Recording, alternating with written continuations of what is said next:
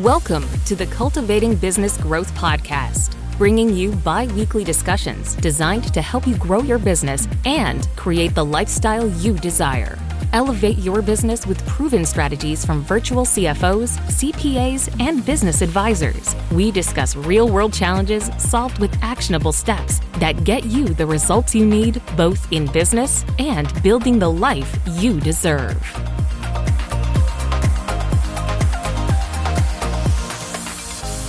Hello, and welcome back to the Cultivating Business Growth Podcast. We are so happy to be back with you after our brief holiday break that we take every year. And we're excited to bring you episode number 133.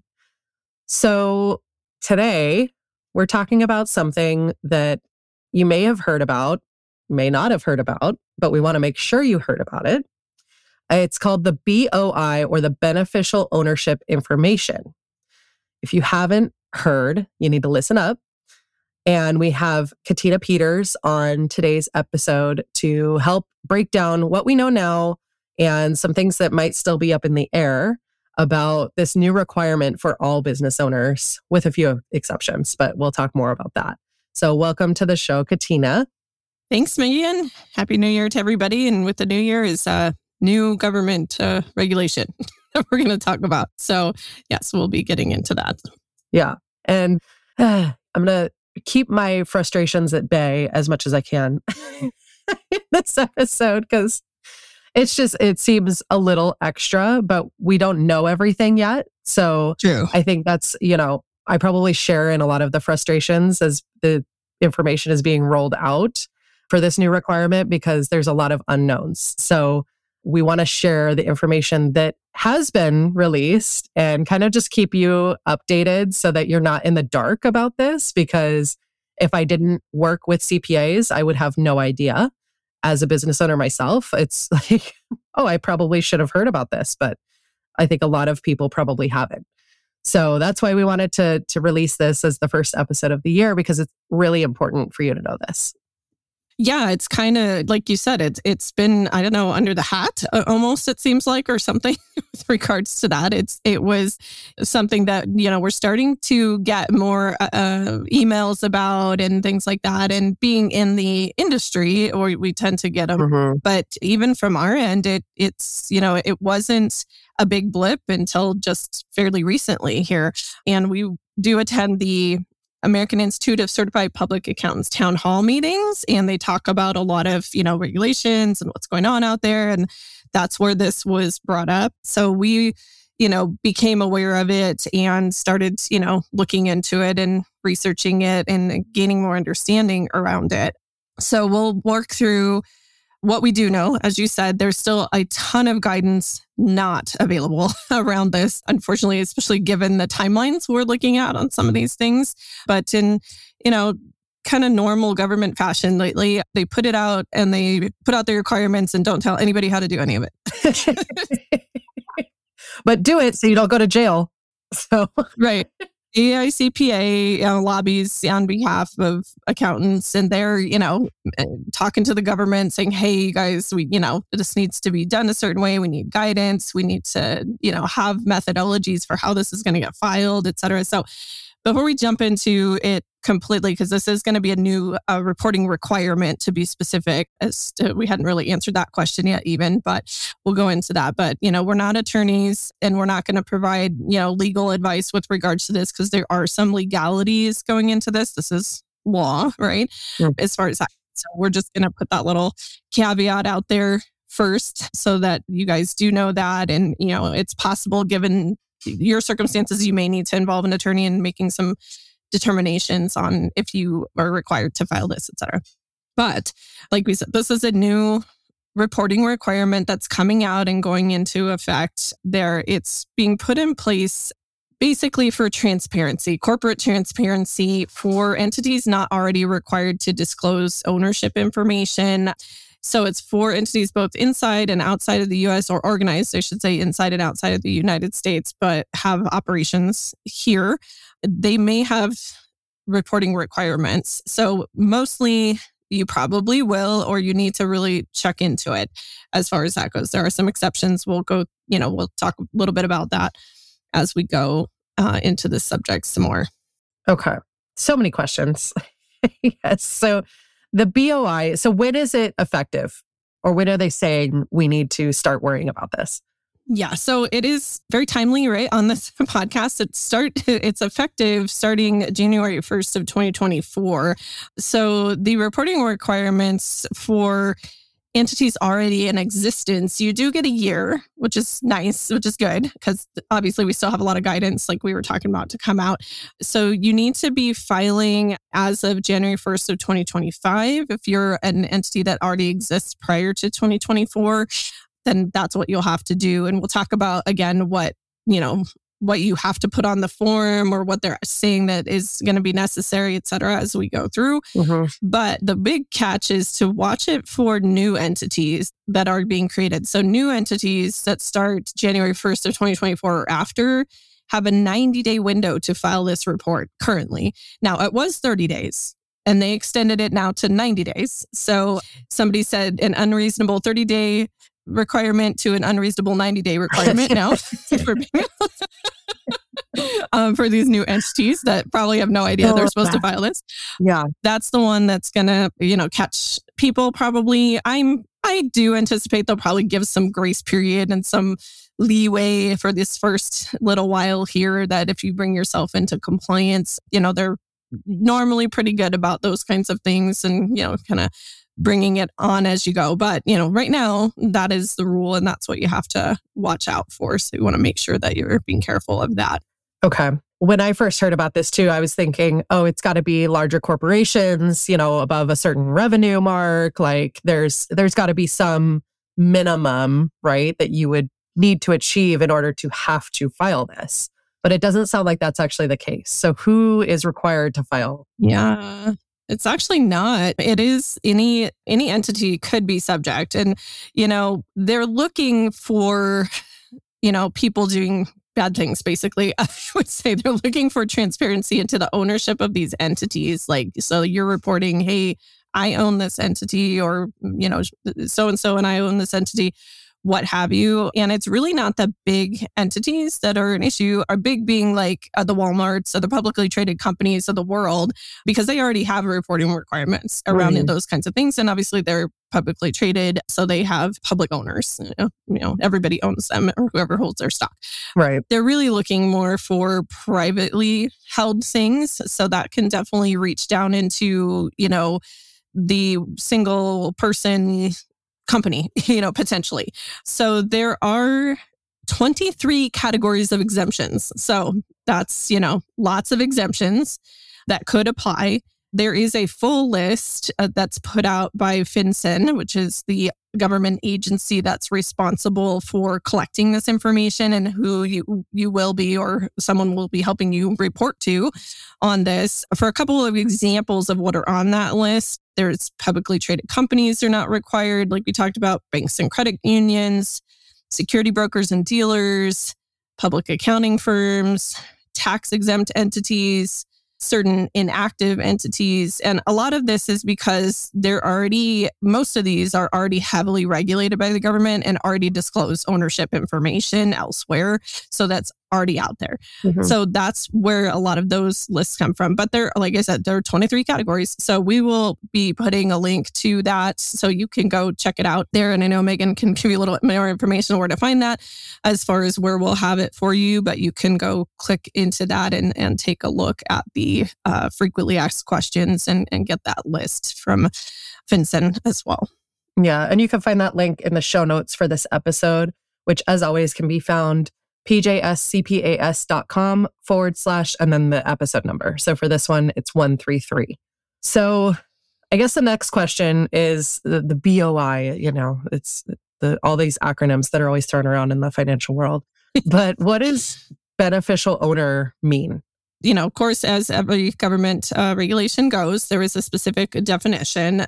So I'll stick to it specifically. So it's an owner of the company that has substantial control, and it's defined if you have direct, determine, or exercise substantial influence over important decisions of the reporting company. So that can be kind of broad. That's where we get into the whole potentially attorney getting involved situation, Right. depending on how complicated things are or what's going on with your business, because it's not necessarily, an actual ownership situation all the time. It could be something that is an indirect ownership potentially.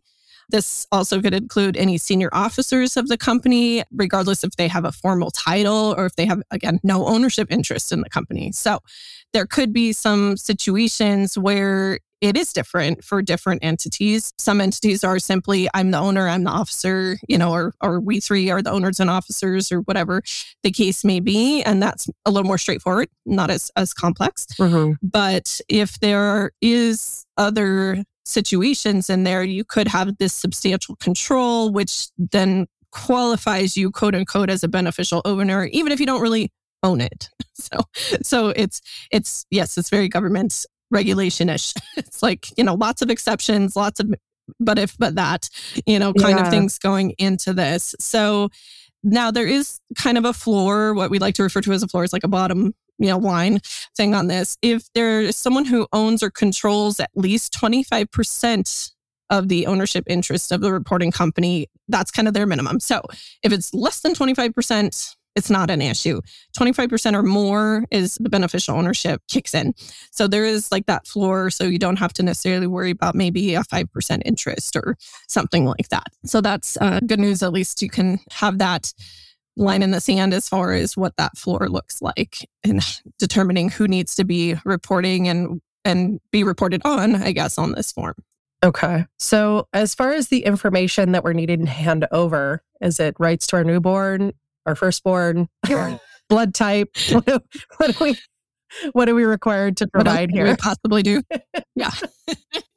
All right. So it's pretty straightforward, really. The reporting requirements is, what you might think it's going to be for the most part. It's company information, the name of the company, if there's a DBA or trade name, business address, state or tribal jurisdiction where the company was formed, your IRS EIN or TIN number. And that's all the company information that you're going to put on there. Mm-hmm. And then you get into the beneficial owner information. So, who are the beneficial owners? Their names, their birth dates, their address, their unique identifying number, typically social security number, or maybe it's going to be a driver's license number, things like that are going to be required on there. So kind of what you would typically expect you would put on a governmental form. So that's not super surprising as far as what they're looking for. It's just more the need to actually file it. The how to file it is still up in the air. They don't really have a how do I file this form yet, which is, kind of necessary if you're supposed to file it within 90 days of creating a company. So that's one of the pieces of missing guidance right now as far as how this is going to play out. But yeah, the information itself is not, at least at this point, super technical. So okay. Yeah. So it seems like stuff that should all be readily available as a business owner.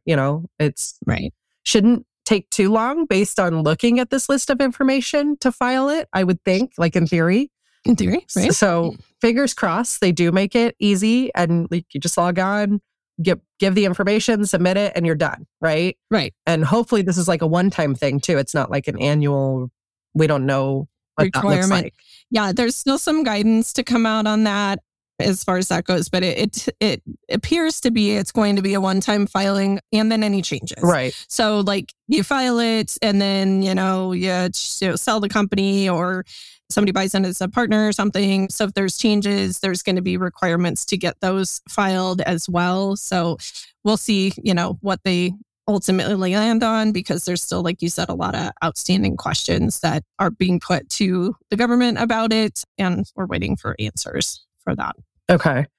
So if there are business owners out there who maybe don't know about it or kind of write this off as, it's not that important. It's just, I don't need to do that. What are the penalties for not filing?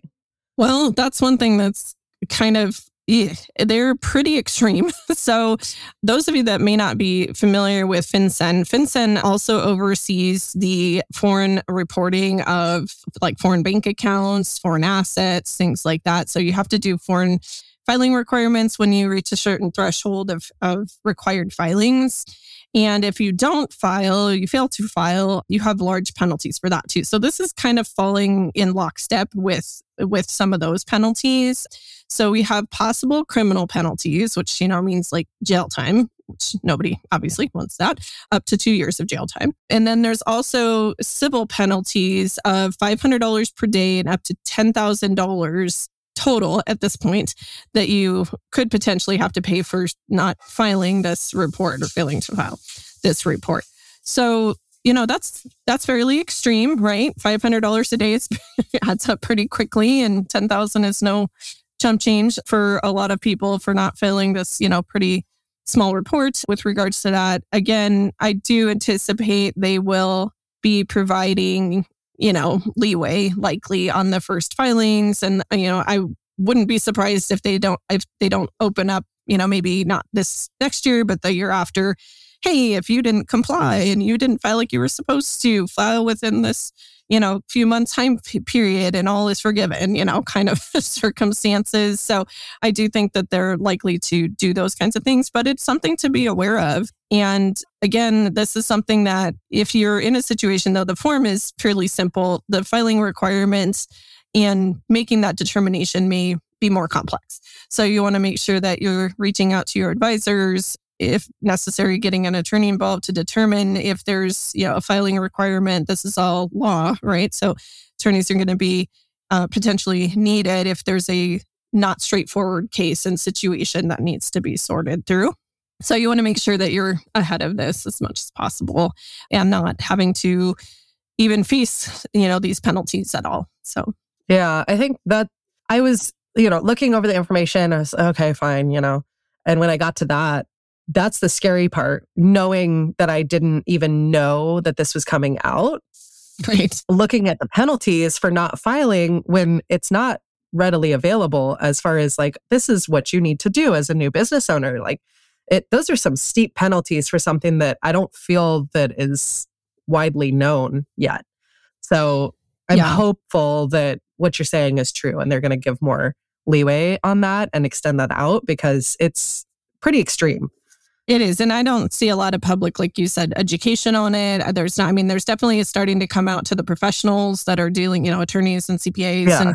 And, there are some industries starting to pick up on it. And I've had a couple of other inquiries come in. Hey, have you heard of this? What's going on with that? Kind of thing. Mm-hmm. So it's starting to get out there. But given the deadlines that we're looking at and the timeline that we're under, they really did not make a very good public education push for this that I'm seeing anywhere else. And so I think there's definitely going to be a ton of gaps in people that are setting up entities. And as we know, there's, it's somewhat easy to set up entities in a state, but that doesn't mean you always are doing it right. And you're filing all the required licenses and you're filing all the required forms and those kinds of things. So there's a lot of people that maybe don't get the advice that they need when they set up a company. So if they're not reaching out or not getting that, I can definitely see that being an issue potentially. And we want to keep in mind too, this means any entities. So if you're already in business, but you set up another business for a certain branch of the company that you want to extend into, or maybe you set up a business to hold real estate for your company. So the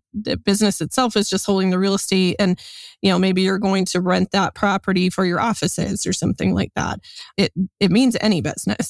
So you want to make sure that you're keeping in mind it's not just your active trader business, but any potential side offshoots that you're going to set up as a legal entity.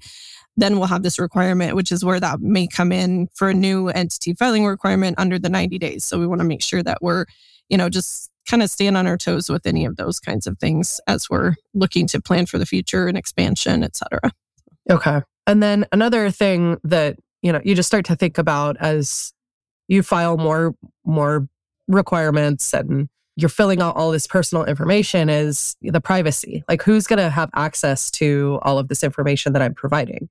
Right. I think a lot of people would have that question too. And especially in this, age of identity theft and all kinds of, potential issues that you'd have there. Yeah. It's like, I'm putting all this information out there. I'm putting, maybe my driver's license on there. I'm putting, all these things that are sensitive. How is this going to be protected? So right now the CTA is authorizing 6 types of requesters to be able to get access. Now, that doesn't mean they have access, but they can request access. So there's the Department of the Treasury, Internal Revenue Service, and then they also, again, have to go through procedural authorization to get access. That would be law enforcement agencies, court orders, things like that. So if there's a state law enforcement agency or local for that matter, they can go through a procedural authorization to request access to that information. And it's going to be, obviously, there's going to be rules around when that request will be approved or not approved. So it is limited at this time as far as who can actually get that information. So that's good. It's not like a public, database or something that people can get into or what have you. So obviously there needs to be security around that, just like all the other online systems. I assume they'll make this an online filing of some sort in a way, hopefully. I don't want to handle a lot of paper going out at this point, but, they will then, of course, have their security levels set high to protect all this information, as they do with IRS, et cetera, all the other government agencies that are holding that sensitive information. Mm-hmm. Okay. So is there a fee to file this form that you're aware of? There's no filing fee at this. Well, again, we don't even know exactly how we're filing, but there should not be any filing fee. Okay. There's nothing out there in the literature that suggests a filing fee as far as like you have to submit a processing fee or something like that with the form. Obviously, if you're going to work with an advisor, have somebody help you do the filing, of course, they will charge for their services with regards to that. But otherwise, it should be just like any other filing that you would normally do. You're not paying a fee with regards to like an IRS form or what have you. It's just getting the document filed. So at this point, that's what it looks like. Okay. So those are the things that we know. What do we not know? It kind of feels like everything is in flux here with regards to this based on the conversations that are happening and going around. I mean, we're giving you as solid information as we have. I would have to say at this point, it all is a little subject to change. As they continue to move things forward, we'll get more updates. The town halls, like I said, we're going to stay up to date on these. And of course, we get some emails and things like that as well. I think until they really roll it out and have a method for filing and it starts to actually be done, I think that there's going to be a lot in flux around this until that time. But I think this, doing this was important to us and giving this information out just to start creating awareness and start the conversation and make sure that, if people are starting new entities, that they're aware they have that 90-day window right now, et cetera, so we can, help advise them the best we can, point them in the right directions and get some things decided. I'm sure from the legal side that the attorneys would probably say the same. Like there's definitely some legality things that they're probably needing additional guidance on as well. So getting that process started sooner if you've got a new entity would probably be a good idea because everybody's going to be working through the muddy waters right now to determine how to stay in compliance. Great. Well, hopefully this has helped you understand, if you had heard about it, better understand what the requirements are, some deadlines, that type of thing. And if you hadn't heard about it, at least be aware that this is on the horizon and is a new requirement for most businesses come in this new year. So we will plan to, I'm sure there's going to be updates and I'm sure we'll have a part 2 to this episode as the year continues on. We don't know when that will be at this point, but we will do our best to keep you as informed as we can as this progresses. So, Katina, do you have any other advice that you want to give business owners as we kind of navigate through this new requirement and questions that we all have? No, I don't think so. I think just stay informed, reach out if they have questions. And I also wouldn't totally stress out about it. Like I said, I think they're gonna give grace. They're gonna continue to give guidance and those kinds of things. But I think, it's just good to know proactively what you're getting into. As we always advise, be proactive about it and know where things are going. And it's not going to, be a huge blip, I don't think. It's just, we got to get through this first phase of how do we get this done. So awesome. Well, thank you so much for joining us. As always, if you have any questions, reach out to us, info@pjscpas.com. Check out the show notes for this episode at pjscpas.com/133. Thanks for joining us. Keep that momentum going, and we will see you next time. This has been another episode of the Cultivating Business Growth podcast. If you found this episode helpful, please subscribe, rate, and review. Gain access to additional free resources and learning opportunities by visiting pjscpas.com/podcast.